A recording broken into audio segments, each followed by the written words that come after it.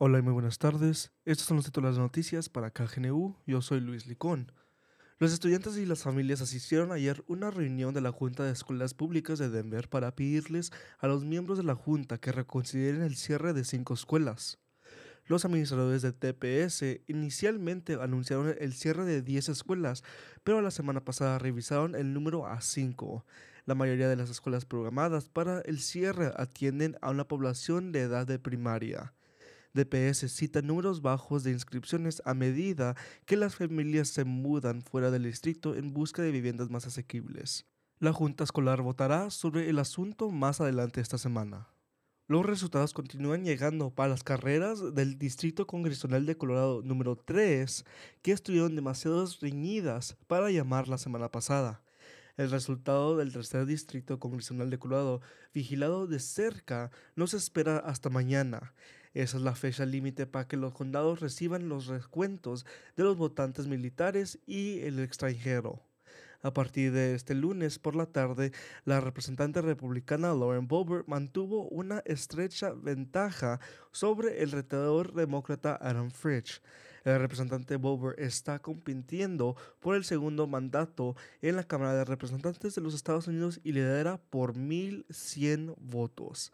La mayoría de los observadores esperan que los republicanos obtengan la mayoría, pero Adam Fritsch se mantiene confiado. Una vocera dice que confía en el proceso y espera los resultados. Fritsch inicialmente lideró la carrera, pero Boebert tomó una pequeña ventaja la semana pasada y ya la ha mantenido desde entonces. Mientras tanto, los votantes de Boulder aprobaron una medida para financiar la biblioteca pública de Boulder. Un distrito de bibliotecas de Boulder recientemente creado proporcionará fondos de impuestos a la propiedad dedicados a la biblioteca. Eso permitirá que la biblioteca restablece el personal y los servicios, implemente programas y otros servicios severamente reducidos durante la pandemia. Una vez que se haya certificado el voto, se establecerá una junta de fideicomisarios para guiar la transición de las operaciones de la ciudad a la biblioteca. La ciudad de Boulder está incluyendo oportunidades para los ciudadanos proporcionar información sobre el futuro de la policía de Boulder. La ciudad ha creado el Plan Rehame Policing Estratégico. El plan es servir como un documento guía para el Departamento de Policía de Boulder. La ciudad está buscando aportes de todos los ciudadanos, incluidos los grupos históricamente excluidos. Los miembros de la comunidad podrán considerar si es probable que las áreas de enfoque y las estrategias propuestas para el plan alcancen los valores de la comunidad de Boulder. Ha dicho que son más importantes. Se envió una encuesta a una muestra aleatoria de hogares dentro de la ciudad de Boulder. La misma encuesta también estará disponible a partir del 18 de noviembre en el sitio de web beheardboulder.org. La encuesta será en inglés y español.